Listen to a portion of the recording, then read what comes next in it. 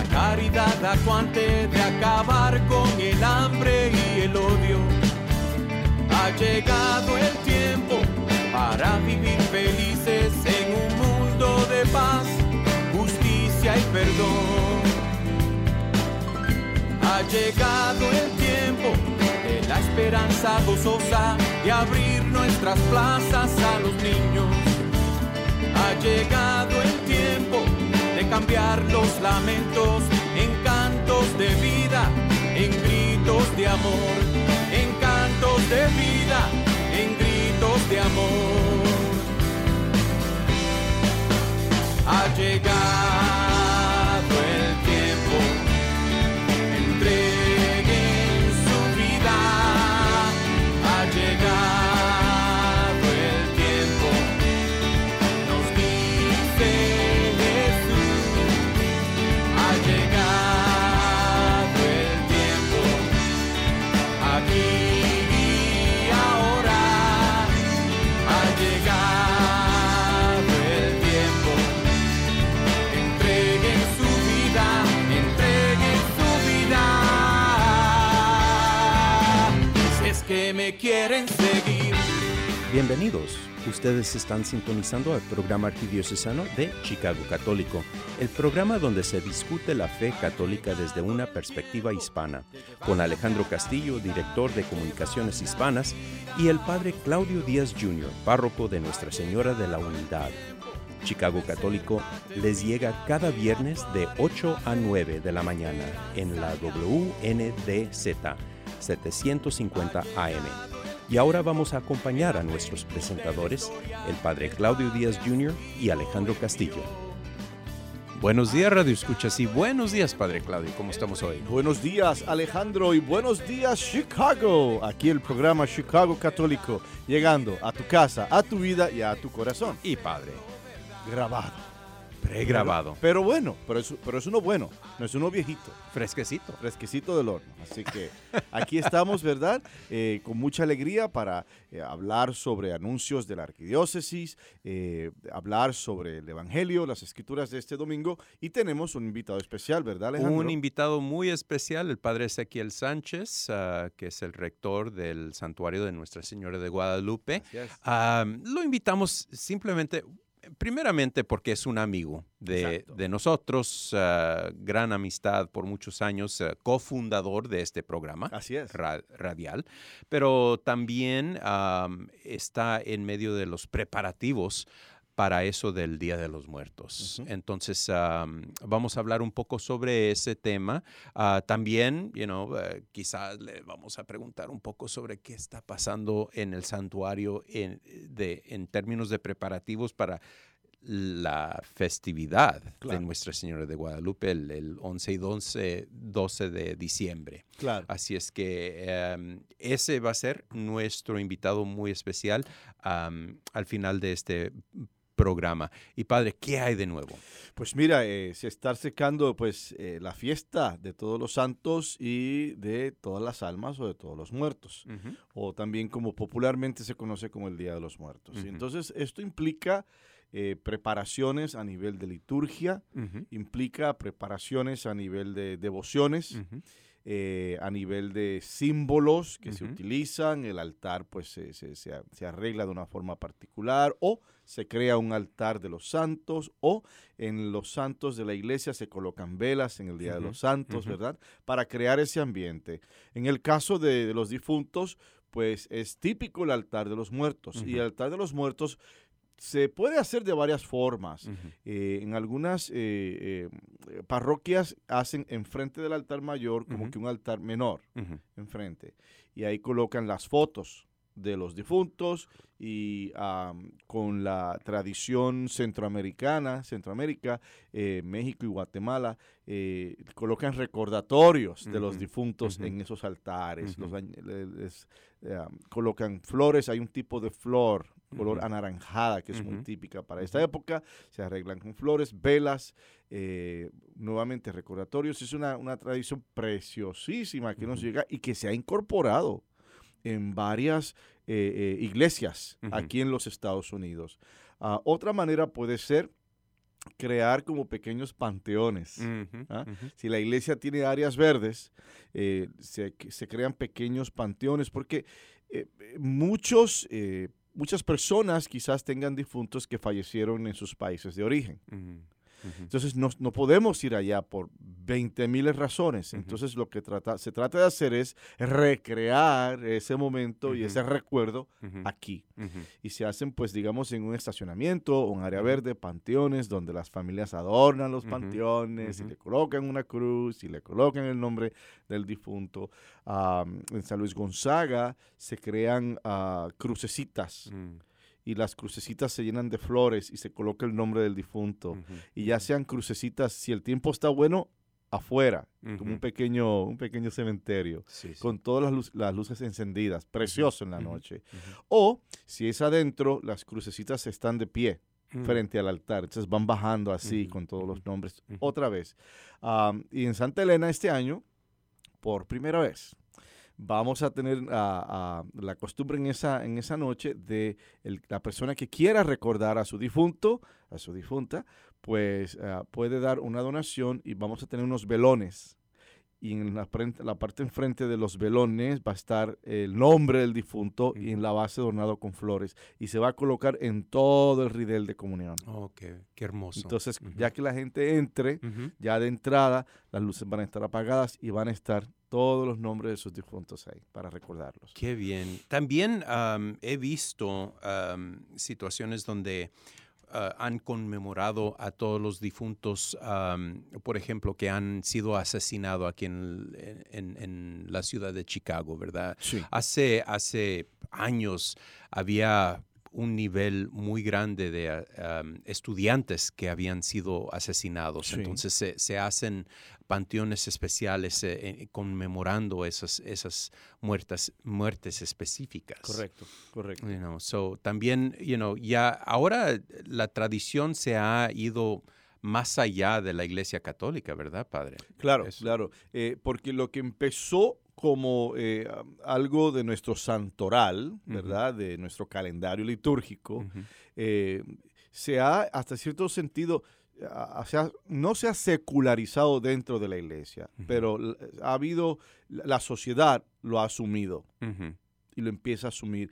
Y lo asume a veces de formas correctas y en otras ocasiones de formas no tan correctas, como por ejemplo el disfrazarse, ujú, como la Catrina, ¿no? La Ujú. famosa, el concepto de la Catrina de México, tú sabes, la mujer esqueleto. ujú, Y eso es un disfraz muy popular.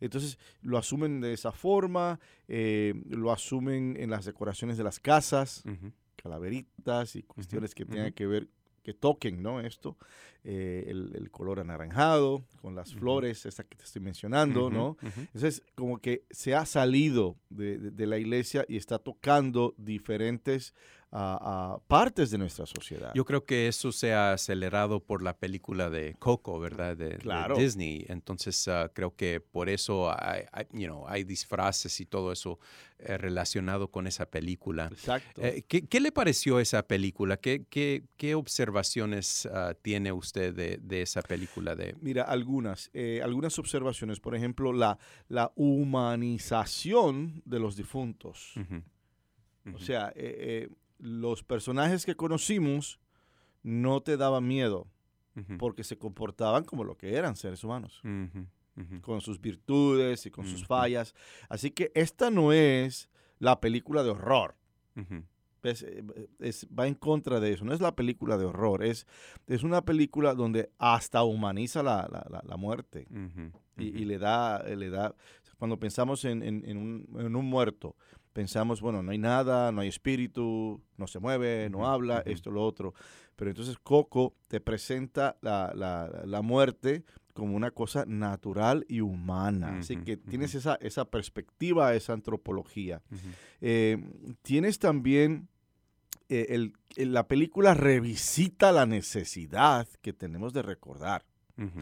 Tienes que recordar, porque mientras recuerdes a tus difuntos, están vivos. Ujú. Ujú. Esa es la conexión Sí, última y principal. Mientras los recuerdes y los honres y los pienses, están vivos.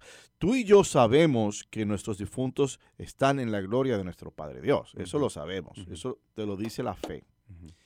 Aún así, enriquece el recordarlos. Ujú. Porque si no los recordamos, entonces se pierden. Sí. Se pierden en la memoria de uno. Ujú. Ujú. No en el cielo, están en el cielo, pero en la memoria de uno. ¿Y qué es uno? Uno es consecuencia y producto de nuestros ancestros. Ujú. O sea, somos lo que somos debido a nuestros ancestros y todos esos genes físicos y espirituales. Ujú. Ahora se está empezando a hablar de genes espirituales que se Mm. heredan, disposiciones y actitudes y demás. Pero de esa película fue interesantísimo el ver cómo el énfasis es en recordar. ¿Y acaso no es lo que hacemos Ujú. cuando montamos un altar de muertos? Sí. Es recordar. Recordar. La comida que le gustaba a la persona, Ujú. quizás le gustaba leer, colocamos un libro, o le gustaba fumar, un habano, o lo que sea. Ujú. ¿Ves? Entonces, eso es muy, muy importante. ¿Por qué? Porque vivimos en una sociedad donde no queremos recordar, estamos con lo nuevo, ¿ok? El Ujú. pasado ya no sirve, ¿para qué quedarnos en el pasado? ¿Para qué?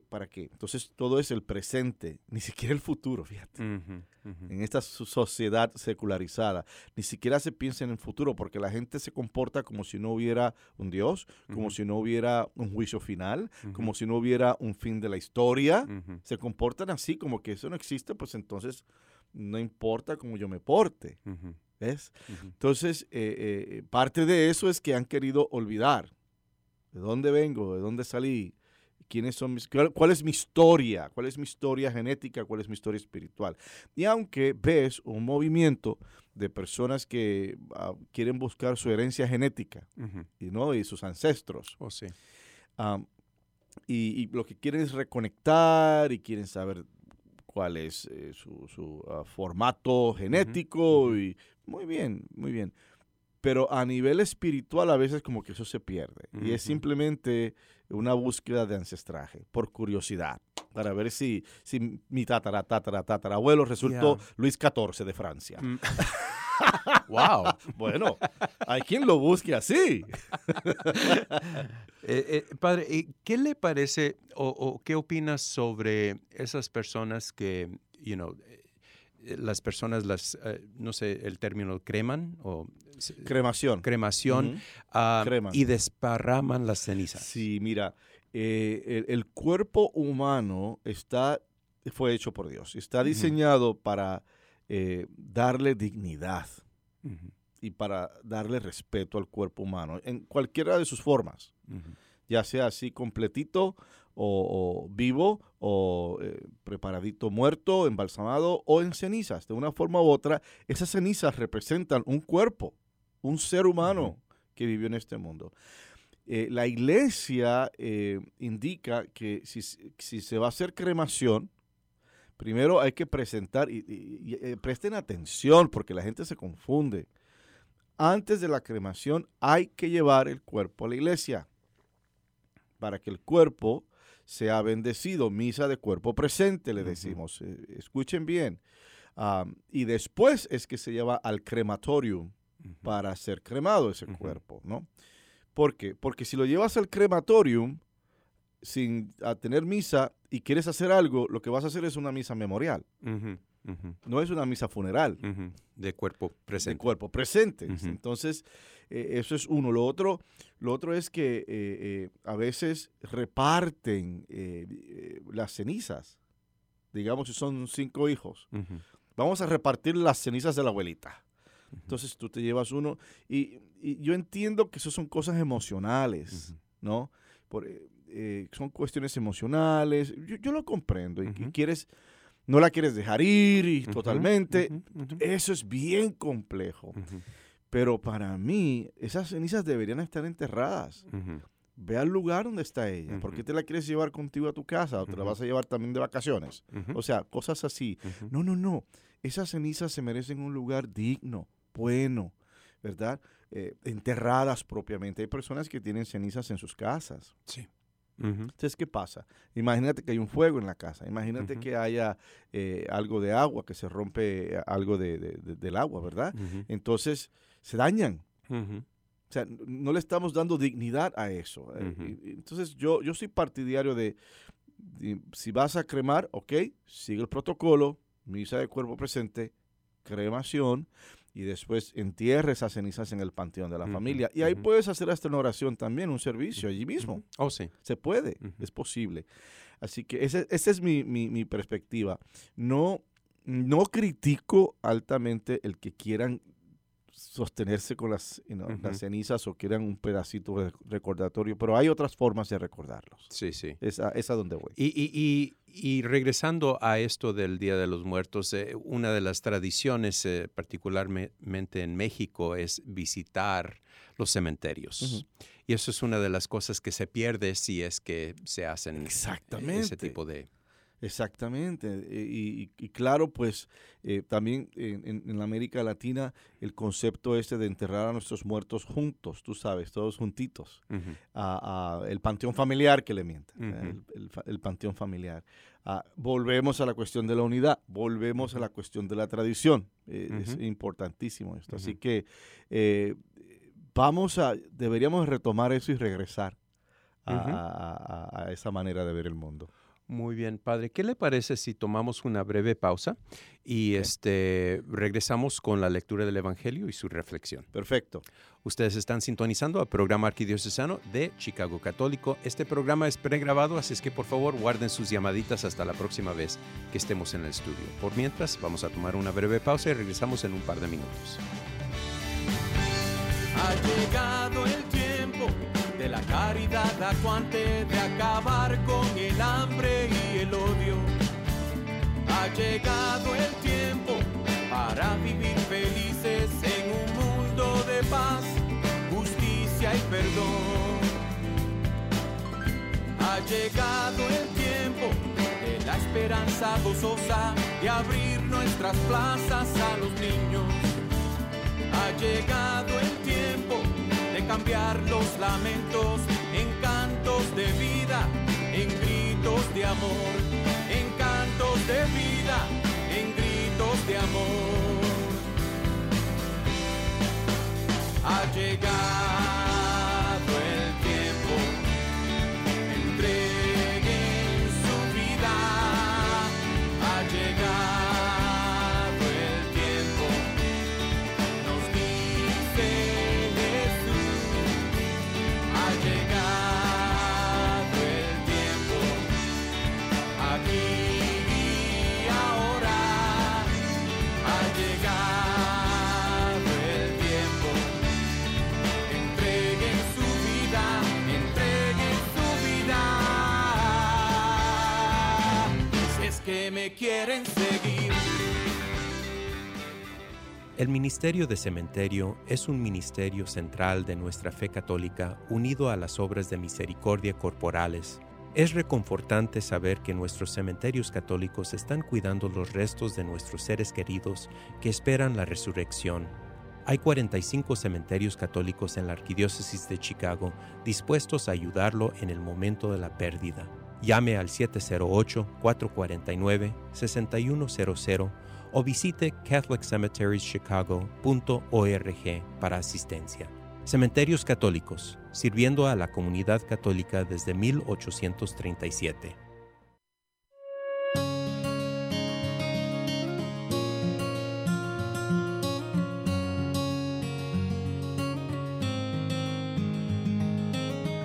Welcome back.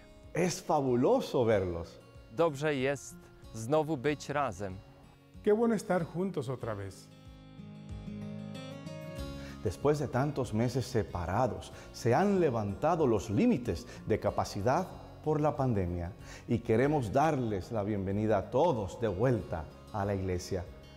Podemos rezar juntos otra vez y escuchar cuando nuestros coros eleven sus voces en canción. Hemos estado juntos en espíritu y ahora, Cuando estén listos, nuestras puertas están abiertas de par en par. We're here to welcome you back to Catholic Mass.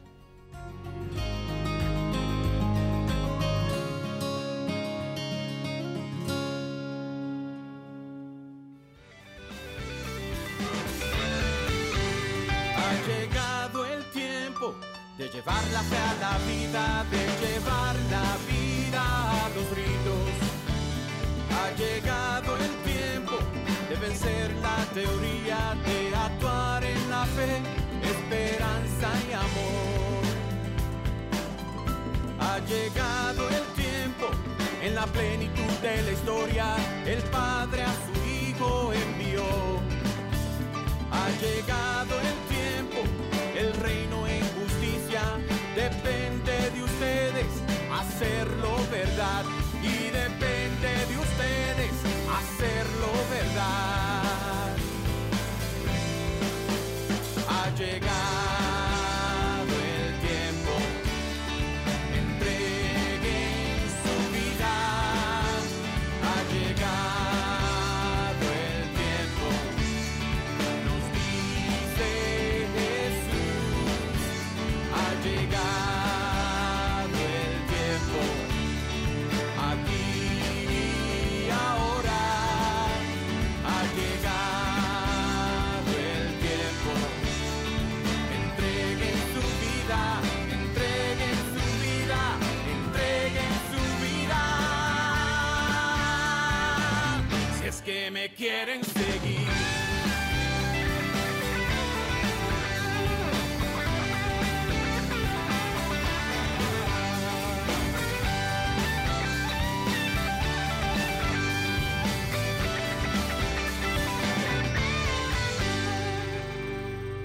Ustedes están sintonizando el programa arquidiocesano de Chicago Católico.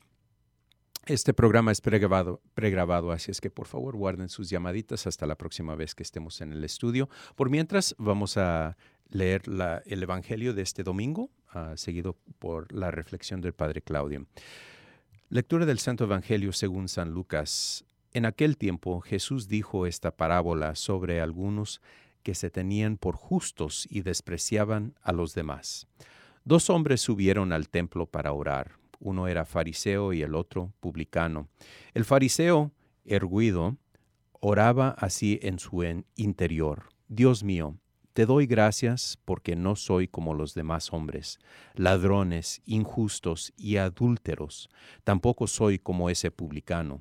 Ayuno 2 veces por semana y pago el diezmo de todas mis ganancias. El publicano, en cambio, se quedó lejos y no se atrevía a levantar los ojos al cielo. Lo único que hacía era golpearse el pecho diciendo: Dios mío, apiádate de mí, que soy un pecador. Pues bien, yo les aseguro que éste bajó a su casa justificado y aquel no. Porque todo el que se enaltece será humillado, y el que se humilla será enaltecido. Esta es la palabra del Señor. La parábola de hoy no es para todos y al mismo tiempo lo es. Sin embargo, se dirige directamente a aquellos que estaban convencidos de su propia justicia y rechazaron a todos los demás porque no vivían según sus estándares. Los protagonistas ya los conocemos. Uno es un fariseo, maestro de la ley, y el otro es un recaudador de impuestos. Y sabemos, por las escrituras, por la tradición, por la historia misma, que estos 2 roles eran vistos con diferentes perspectivas. El fariseo, pues, por lo regular, una persona educada, una persona con recursos, una persona que tenía tiempo para aprender el Torah, la ley judía, y enseñarla también. Entonces, no eran sacerdotes, no eran ministros en ese sentido de la liturgia, sino eran líderes religiosos en su elemento de la fe judía. Al otro lado tienes el recaudador de impuestos. Bien, al recaudador de impuestos. El recaudador de impuestos era precisamente eso, cobraba los impuestos a la población en nombre de Roma. ¿Ves? Y ahí pues tenemos un problema muy grande porque se percibía como si él estaba explotando al pueblo. Una tradición entre ellos era cobrar de más. Como quien dice, como decimos aquí en los Estados Unidos, tú vas a un restaurante y tú dejas una propina.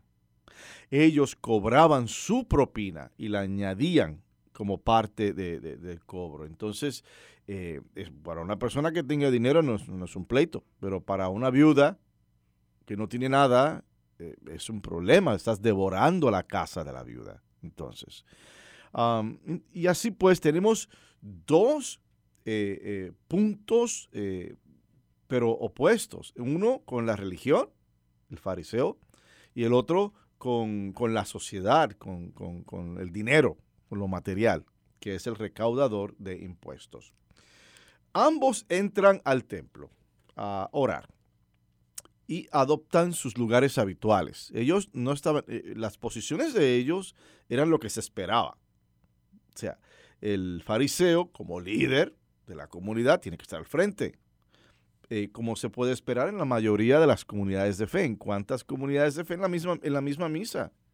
Los lectores tienden a sentarse al frente. Los ministros de comunión, muchos, tienden a sentarse al frente. Los líderes, la tendencia es sentarse al frente. Entonces, como quien dice, hemos heredado eso del mundo judío. Y el recaudador de impuestos, conocido por la comunidad por la naturaleza de su trabajo y que no era muy popular, permanece en la parte de atrás, en el vestíbulo. Los siguientes detalles pueden ser intrascendentes y de poca importancia, pero el asunto aquí es la actitud con la cual cada uno se acerca a lo divino en la oración. ¿Ves? Es esa actitud. No es que te vayas al frente o que te vayas atrás. Eso no es relevante después que estés en la casa de Dios con la actitud correcta. ¿Y qué sabemos? Bueno, el fariseo, de acuerdo a sus propias palabras, ¿verdad? Porque eso es lo que tenemos. De acuerdo a su propio testimonio, el fariseo de nuestra parábola es un hombre generoso y de buena vida.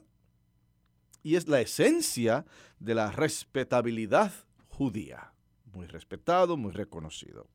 De pie, en oración, como era la costumbre en ese tiempo, hace un inventario de cómo ha mantenido las reglas de su religión. Cuando él habla de que hace los ayunos, cuando él habla de que da limosna, generoso, cuando él habla, o sea, que él adora a Dios. Perfecto, o sea, no hay pleito con eso. Y su piedad es sobresaliente y su registro religioso es inmaculado. Pero ¿cuál fue el problema? Injustificado, orgulloso y sin un atisbo de culpa, cae presa de la gran tentación de compararse con otro. Y ahí está el problema. Fíjate que él dice, ayuno, ok, bien, estás describiendo, no estás presumiendo, estás diciendo la verdad. Ayuno, doy limosna, oro, estoy presente en el templo, bien. Pero en el momento en que uno entra en comparaciones, tú sabes que alguien va a ganar y alguien va a perder. Eso siempre, siempre, siempre. Y cuando hablamos de cosas del espíritu, es imposible el entrar en comparaciones. No deberíamos, porque cada cual es un mundo. Cada cual es una creación especial. Y además, esto no es una competencia.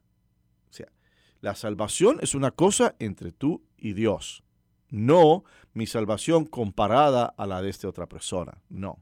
Bueno, es entre tú y Dios en ese sentido. Entonces, él cae en el error de compararse con el recaudador de impuestos que no tenía nada que ver y que estaba en la parte de atrás. El paría o el paria social. ¿Con quién estaba hablando entonces este fariseo? ¿Con Dios o consigo mismo? Ahí está el problema. Él, como quien dice, está hablando consigo mismo y de sí mismo. Se está mirando al espejo. En otras palabras, él se convierte en Dios a la hora de juzgar qué bueno soy y qué generoso soy y qué religioso soy. Mientras tanto, y aquí vemos el gran contraste del recaudador. El recaudador de impuestos no tenía nada de qué enorgullecerse. lo más probable es que fuera un intrigante, un colaborador del opresor romano, un mentiroso, un ser humano corrupto y en última instancia considerado un pecador público. Ay, Dios mío, o sea, el pobrecito trajo lo peor al mundo, ¿verdad? Pecador, pero él se da la vuelta y consciente de su comportamiento. Aquí está el detalle y la gran diferencia. Consciente de su pecado, consciente de su comportamiento, confiesa su culpa, su pecaminosidad y le pide a Dios misericordia. Esas últimas palabras, ¿no? Oh Señor, sé misericordioso conmigo porque soy un pecador. O, como dice el texto, Dios mío, apiádate de mí que soy un pecador. Entonces vemos que él, en lugar de decir, mira lo que tengo, mira lo mucho que tengo, se presenta a Dios y le dice, mira lo que me falta, mira lo que me falta. Y lo que me falta es el perdón. ¿Por qué? Por mis culpas, soy pecador. Él se reconoce y se reconoce objetivamente y sin compararse con nadie. En ningún momento se compara con nadie. Él entiende ese concepto de esa relación con Dios y de la misericordia y de la salvación. Él le entiende. No tenía nada que ofrecerle a Dios excepto el dolor por sus fallas, el dolor por sus pecados. Y su oración fue dirigida a Dios. Fue su humilde oración la que tocó el corazón de Dios y ganó aceptación. La oración del fariseo se dirigía a él mismo. Esta se dirigió a Dios. Este pasaje, hermanas y hermanos, de las Escrituras no necesita mucha explicación. Está basado en la sencillez y en la humildad con que tenemos que acercarnos a Dios. Merece una reflexión personal si vamos a aplicar este mensaje a nuestras vidas. ¿Por qué? Porque los fariseos todavía existen y están entre nosotros todavía. Y tal vez puedas escuchar unas voces farisaicas aquí y allá. Como por ejemplo, yo rezo el Santo Rosario todos los días. ¿Y tú? ¿Cuántas veces rezas el rosario? Eso es una actitud farisaica. O yo le he dado mucho dinero a la iglesia. ¿Y cuánto habrá dado él? O sea, cuando nos creemos dueños y señores. Esa estatua la pagué yo. Esas bancas las hizo mi papá, las pagó mi papá. O sea, eso es fariseísmo en sí. Todavía existe. Esos conservadores nunca llegarán a nada. Gracias a Dios que soy liberal. Y en eso he visto la luz. O al revés. Esos liberales están todos locos. Gracias a Dios que soy conservador y puedo guardar la mesura y el orden. Entonces, óyeme, nos orgullecemos de nuestros logros y permitimos que el orgullo se coma el núcleo de nuestro corazón, del corazón humano. Es solo cuando nos vaciamos de ese orgullo que realmente podemos ver la luz. Solo cuando reconocemos nuestra fragmentación podemos ver nuestra dependencia y nuestra necesidad del amor de Dios y su misericordia. Solo entonces dejamos de rezar a nosotros mismos y comenzamos a hablar con Dios. El Evangelio, hermanas y hermanos, es una advertencia para todos nosotros sobre el peligro de volvernos autosuficientes y de presentarnos como sujetos merecedores de la misericordia de Dios, debido a las obras que hacemos o al conocimiento que tengamos. Hermanas y hermanos, nosotros no nos ganamos nuestra propia salvación. Fue comprada con la sangre del Cordero, derramada en la cruz. Ahí fue donde se dio nuestra salvación. Y a medida que avanzamos en nuestro viaje hacia Dios, que nuestra disposición, hermanas y hermanos, que nuestra oración hagan eco a la oración del recaudador de impuestos en el Evangelio. Oh Señor, ten misericordia conmigo, que soy pecador. Amén. Muchísimas gracias, Padre. Bueno, ustedes están sintonizando el programa arquidiocesano de Chicago Católico. Vamos a tomar una breve pausa y regresamos con nuestro invitado especial en un par de minutos.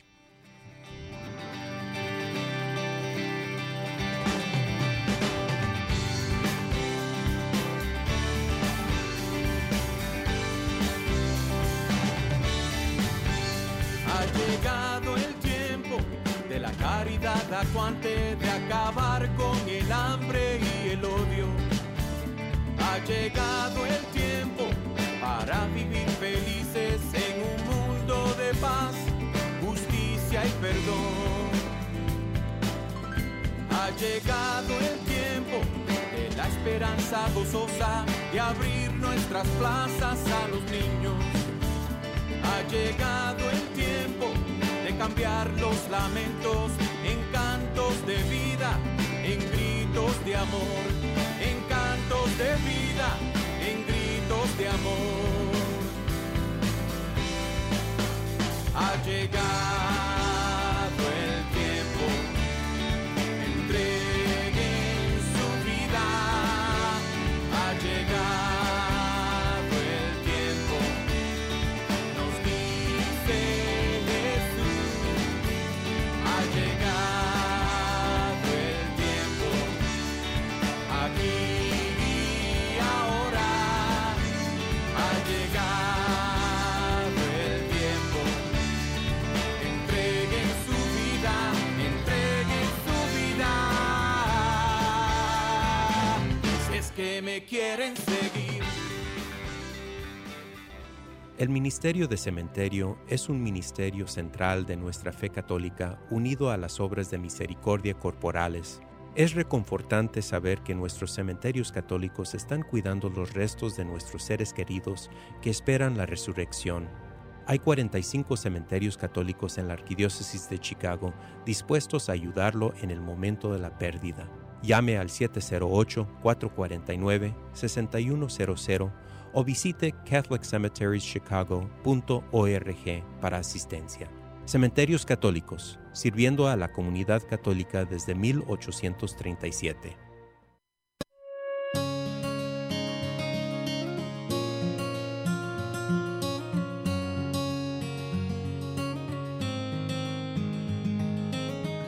Welcome back. Es fabuloso verlos. Dobrze jest znowu być razem. Qué bueno estar juntos otra vez. Después de tantos meses separados, se han levantado los límites de capacidad por la pandemia y queremos darles la bienvenida a todos de vuelta a la iglesia. Podemos rezar juntos otra vez y escuchar cuando nuestros coros eleven sus voces en canción.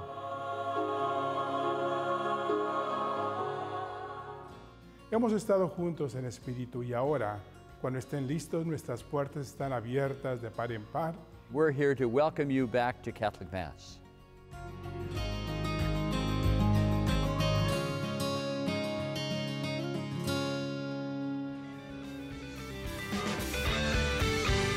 Ha llegado el tiempo de llevar la fe a la vida, de llevar la vida a los ritos. Ha llegado el tiempo de vencer la teoría, de actuar en la fe, esperanza y amor. Ha llegado el tiempo, en la plenitud de la historia, el Padre a su Hijo envió. Ha llegado el tiempo, el reino en justicia, depende de ustedes hacerlo verdad. Y depende de ustedes hacerlo verdad. Ha llegado el tiempo, entreguen su vida. Ha llegado el tiempo, nos dice Jesús.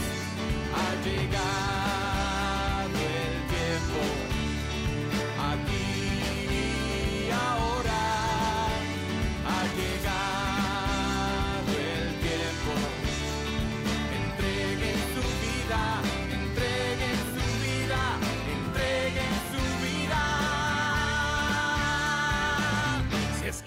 quieren seguir.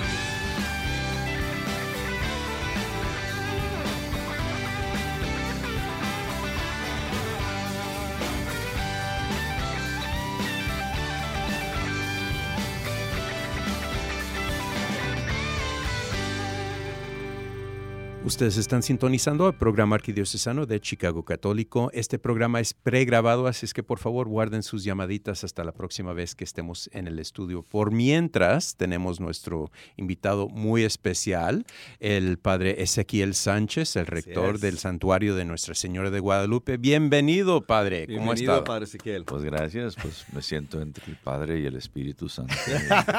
Yo elijo Aquí, como hemos mencionado varias veces cuando lo tenemos como invitado, usted fue cofundador de este programa radial, ¿verdad? Sí, porque al empezamos, principio, cuando empezamos en el 2001. Ay, Wow.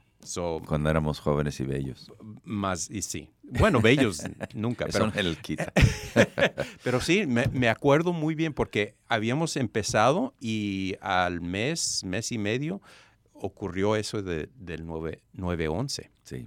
¿Se acuerda? Exactamente, sí. Y entonces ahí es donde nos tuvimos que poner las pilas y hablar, Conversaciones, sí. buenas conversaciones siguieron. Pero padre, no estamos hablando de eso, estamos hablando que se está acercando esto del Día de los Muertos. Gracias. Y lo invitamos para ver qué son los preparativos ahí en el santuario. Gracias a Dios, ya por varios años hemos tenido la oportunidad de poder expresar la tradicional celebración del Día de los Fieles Difuntos, conocidos como el Día de los Muertos. Pero una de las cosas que nos dimos cuenta es la importancia de tener una experiencia en un campo donde podemos designar como Camposanto.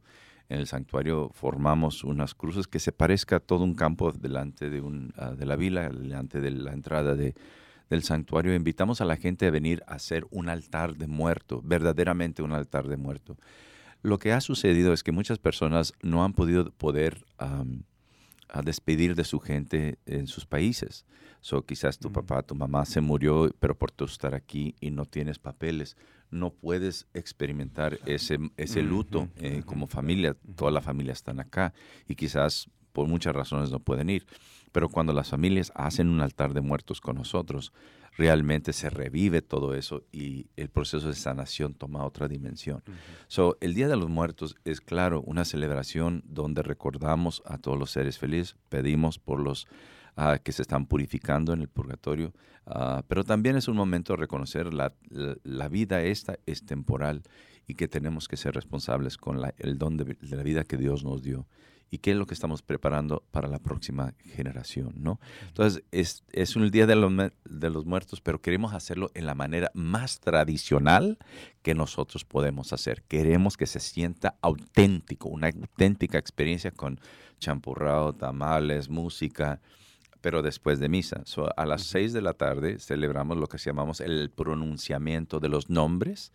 Todas las personas que quieren que su ser querido se les nombre, que sea la misa dedicada por ellos, se declaran los nombres de la lista de los nombres de los difuntos que hemos, y pronunciamos su nombre, le llamamos, por eso le hicimos eso. Y luego a las 7 es la misa de las exequias, o sea, misa de los difuntos. Y de ahí hacemos una peregrinación hacia el Campo Santo, que las familias han construido su altar de muerto, y continuamos la fiesta por la noche, ¿no? Nomás rezamos mucho que no haya lluvia, pero sea que sea, así se hace, reunimos toda la familia, y lo más bonito, padre, es que es platicar quiénes son ellos. Claro. Así es como la gente se conoce. Esta es tu abuela, este es mi abuelito, son de aquí, son de allá, por eso lo quiero, mi familia es esto, perdí mi hermano, mi hermanita, etcétera. Abre la oportunidad a la gente poder realmente tomar otra actitud frente a la realidad que se les fue.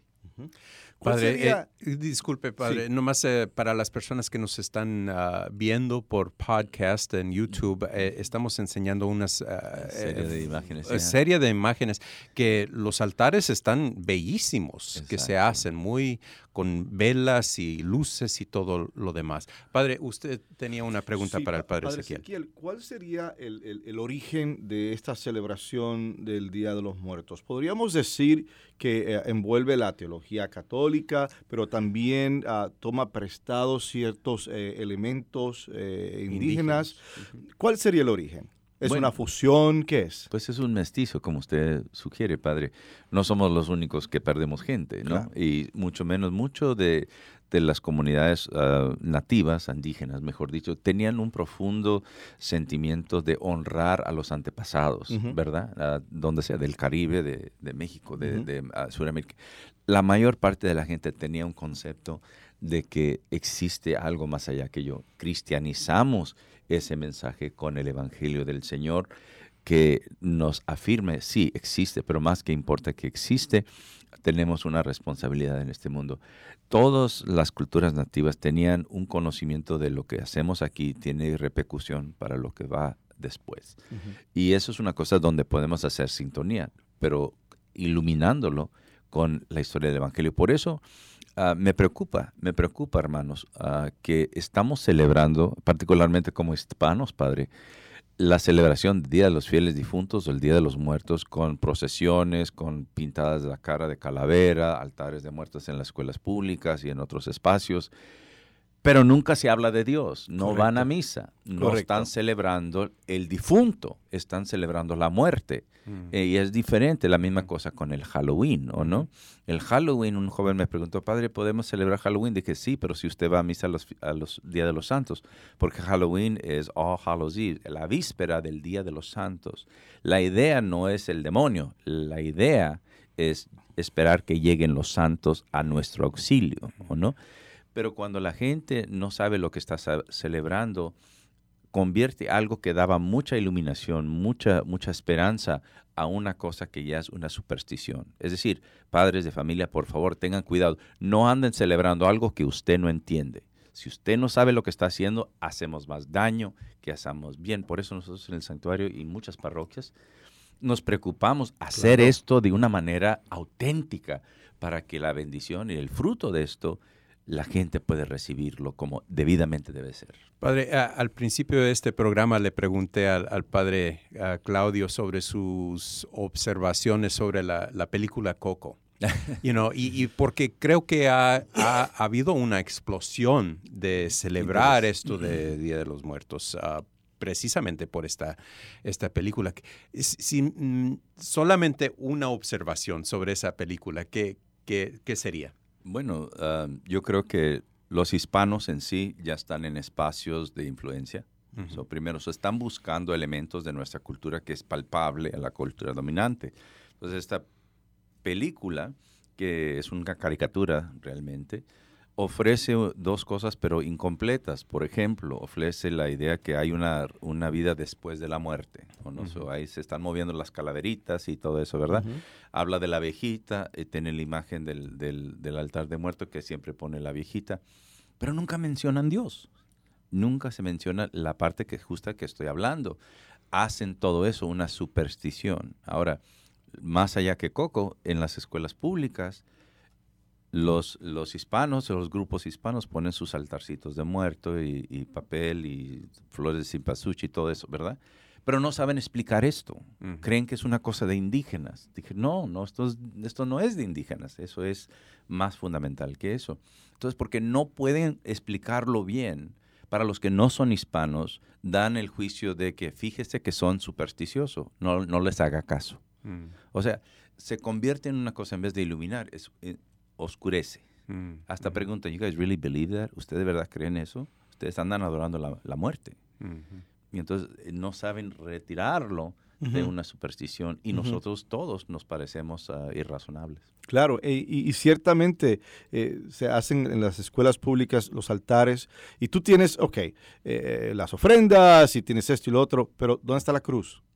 Tú sabes, ¿dónde están los símbolos la resurrección que amarran exactamente todos esos elementos? Lo otro es que es interesante porque de acuerdo al filósofo, escritor Octavio Paz, mexicano, antropólogo también, él decía que el uso de las calaveras, ¿no? Y a veces calaveras pues disfrazadas de sacerdotes o el matrimonio, y que es la forma que tiene el pueblo de mofarse de la muerte, de que no tienes la última palabra. Estás equivocada. Diferente a Halloween, Oh, sí, que es una burla de todo. sí, ¿Ves? Me estoy burlando de todo y por ende no lo tomo en serio. claro.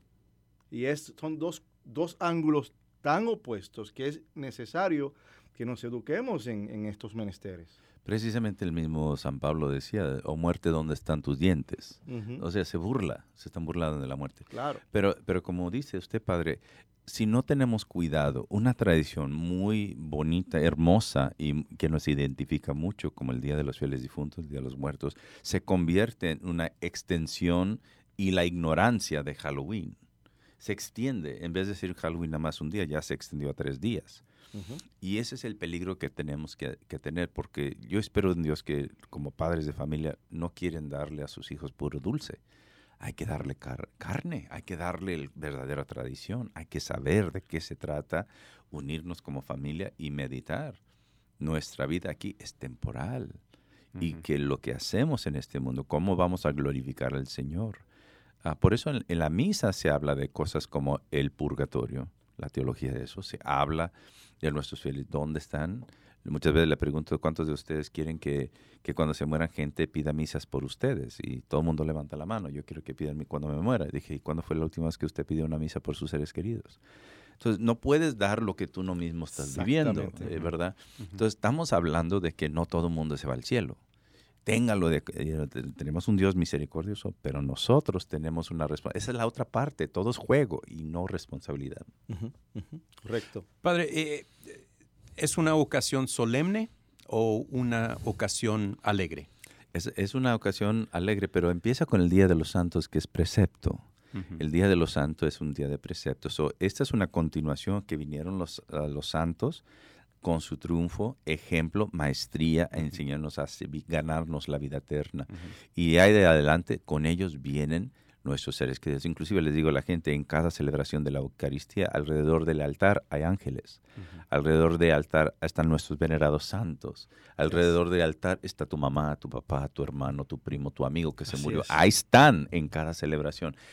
Hermanos, esto no son fantasías, este es un mensaje de vida que la iglesia está obligada a dar. Y por ende, yo diría, Alejandro, que la respuesta es las dos.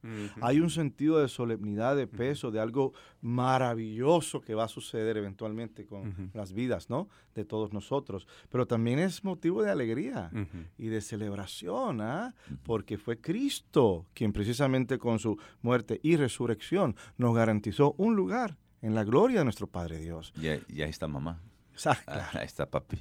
Claro, Están claro. todos, ahí todos los que nuestra gente queremos. Yo quiero verlos. Claro. Yo quiero ver a mis abuelos otra vez. Tengo añoranza. Cada uno tenemos una añoranza de ser reunidos a una comunidad, porque aquí, como dice la oración en este Valle de Lágrimas, Dios mío, duele. Duele la distancia y vivimos en un espacio de distanciamiento. La página web de ustedes es solg.org. Correcto. ¿Correcto? Ok. Correcto. Ahí es donde pueden encontrar toda la información sobre esta maravillosa celebración. ¿Todavía quedan espacios para los altares? El campo santo es muy grande.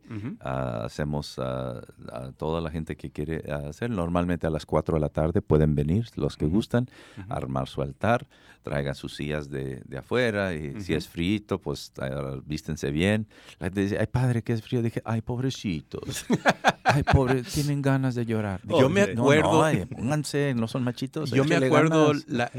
el primer o segundo año que inició esta gran celebración ahí en el santuario, iba a llover, me parece. Y le pregunté, porque habíamos enviado un comunicado y todo eso, y todo el mundo, ¿se va a cancelar? Y el padre, como que se va a cancelar, no se va a cancelar. No vamos a cancelar.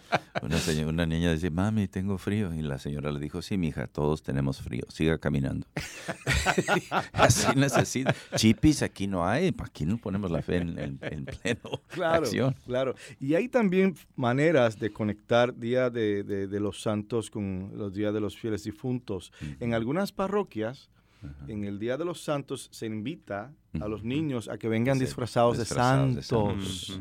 Fíjate. Sí, sí. O sea, no chupacabras, no, Momias. no momias, No no. momias. Y es hermoso ver a los niñitos, que si San Antonio, que si la Virgencita de Guadalupe, Bueno, angelitos. reconocemos varias cosas. El 28 de octubre es el día de San Judas Tadeo, Ujú. gran patrón de nuestra comunidad. Una vocación muy grande, son San Juditas. Ahí le invitamos, traigan sus imágenes de San Juditas, pero no de los del narcotráfico, tráiganme de los verdaderos que son De los buenos. verdaderos. El próximo día después de eso, pues los 2 días hay después, estamos el 1 de noviembre, Día de los Santos, y el segundo Día de los Fieles Difuntos. Y hermanos, hay que ver todo eso como una gran una extensión de un mensaje llegando a diferentes niveles de nuestra espiritualidad, ¿no? San Judas Tadeo como el patrón de los casos imposibles, que no son alejados de la comunidad de fe, vengan a celebrar. El Día de los Fieles, de los Santos, perdón, ahí vienen mis maestros en la santidad. Cristo es el Señor, pero ¿cómo voy a ser yo un discípulo de Él? Creemos eso los que están en nuestra tradición eclesial. Y luego, para llegarlo a casa, recuérdate tu abuelita que nunca dejó de rezar el rosario por ti. Recuérdate tu abuelito que te enseñó a trabajar. Recuérdate cómo agacharon la gorra cuando iban a rezar. Oiga, hay muchas cosas que te van a ayudar a ti a identificarte como persona y, más importante, darle a tus hijos lo que mejor necesitan, una historia, una tradición. Y para recordar la historia y la tradición necesitamos esos espacios. Sí. Porque si no los mencionas, si no sacas la foto, si no haces el cuento, la historia, de dónde son ellos, eso se pierde. Y vivimos en una sociedad muy rápida, que todo es inmediato, y olvídate el pasado, ya eso pasó hace 5 minutos. Vamos a lo inmediato, ni siquiera lo futuro. Porque esta sociedad no piensa en un futuro, no piensa en un día del juicio final, no piensa en la segunda venida de Cristo, no piensa ni siquiera en Dios. Y deja a los jóvenes en un vacío donde la depresión, los suicidios y todas las cosas están creciendo. Hermanos, es muy importante. Yo no me preocupo de ustedes que son padres ahorita, al menos usted vio a su abuela, a su mamá rezar por usted. Pero si usted no practica su fe, pobrecito de hijos tuyos que no tienen nada.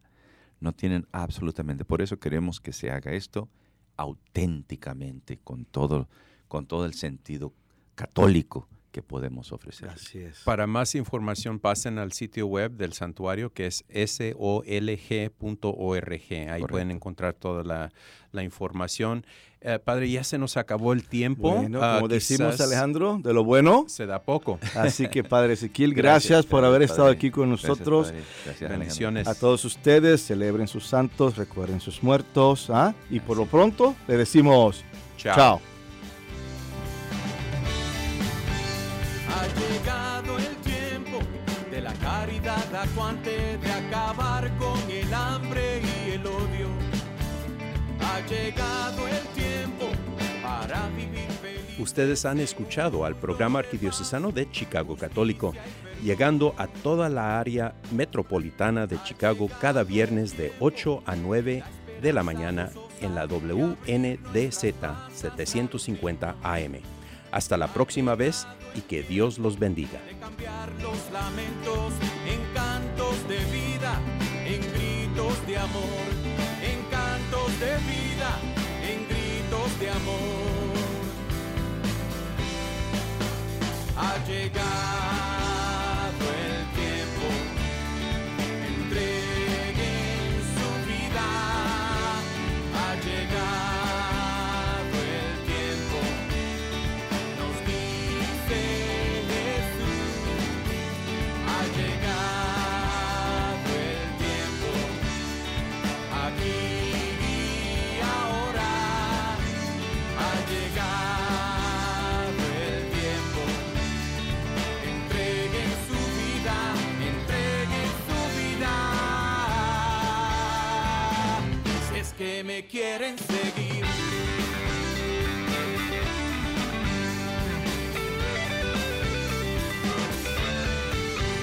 Ha llegado el tiempo de llevar la fe a la vida, de llevar la vida a los ritos. Ha llegado el tiempo de vencer la teoría, de actuar en la fe, esperanza y amor. Ha llegado el tiempo, en la plenitud de la historia, el Padre a su Hijo envió. Ha llegado el tiempo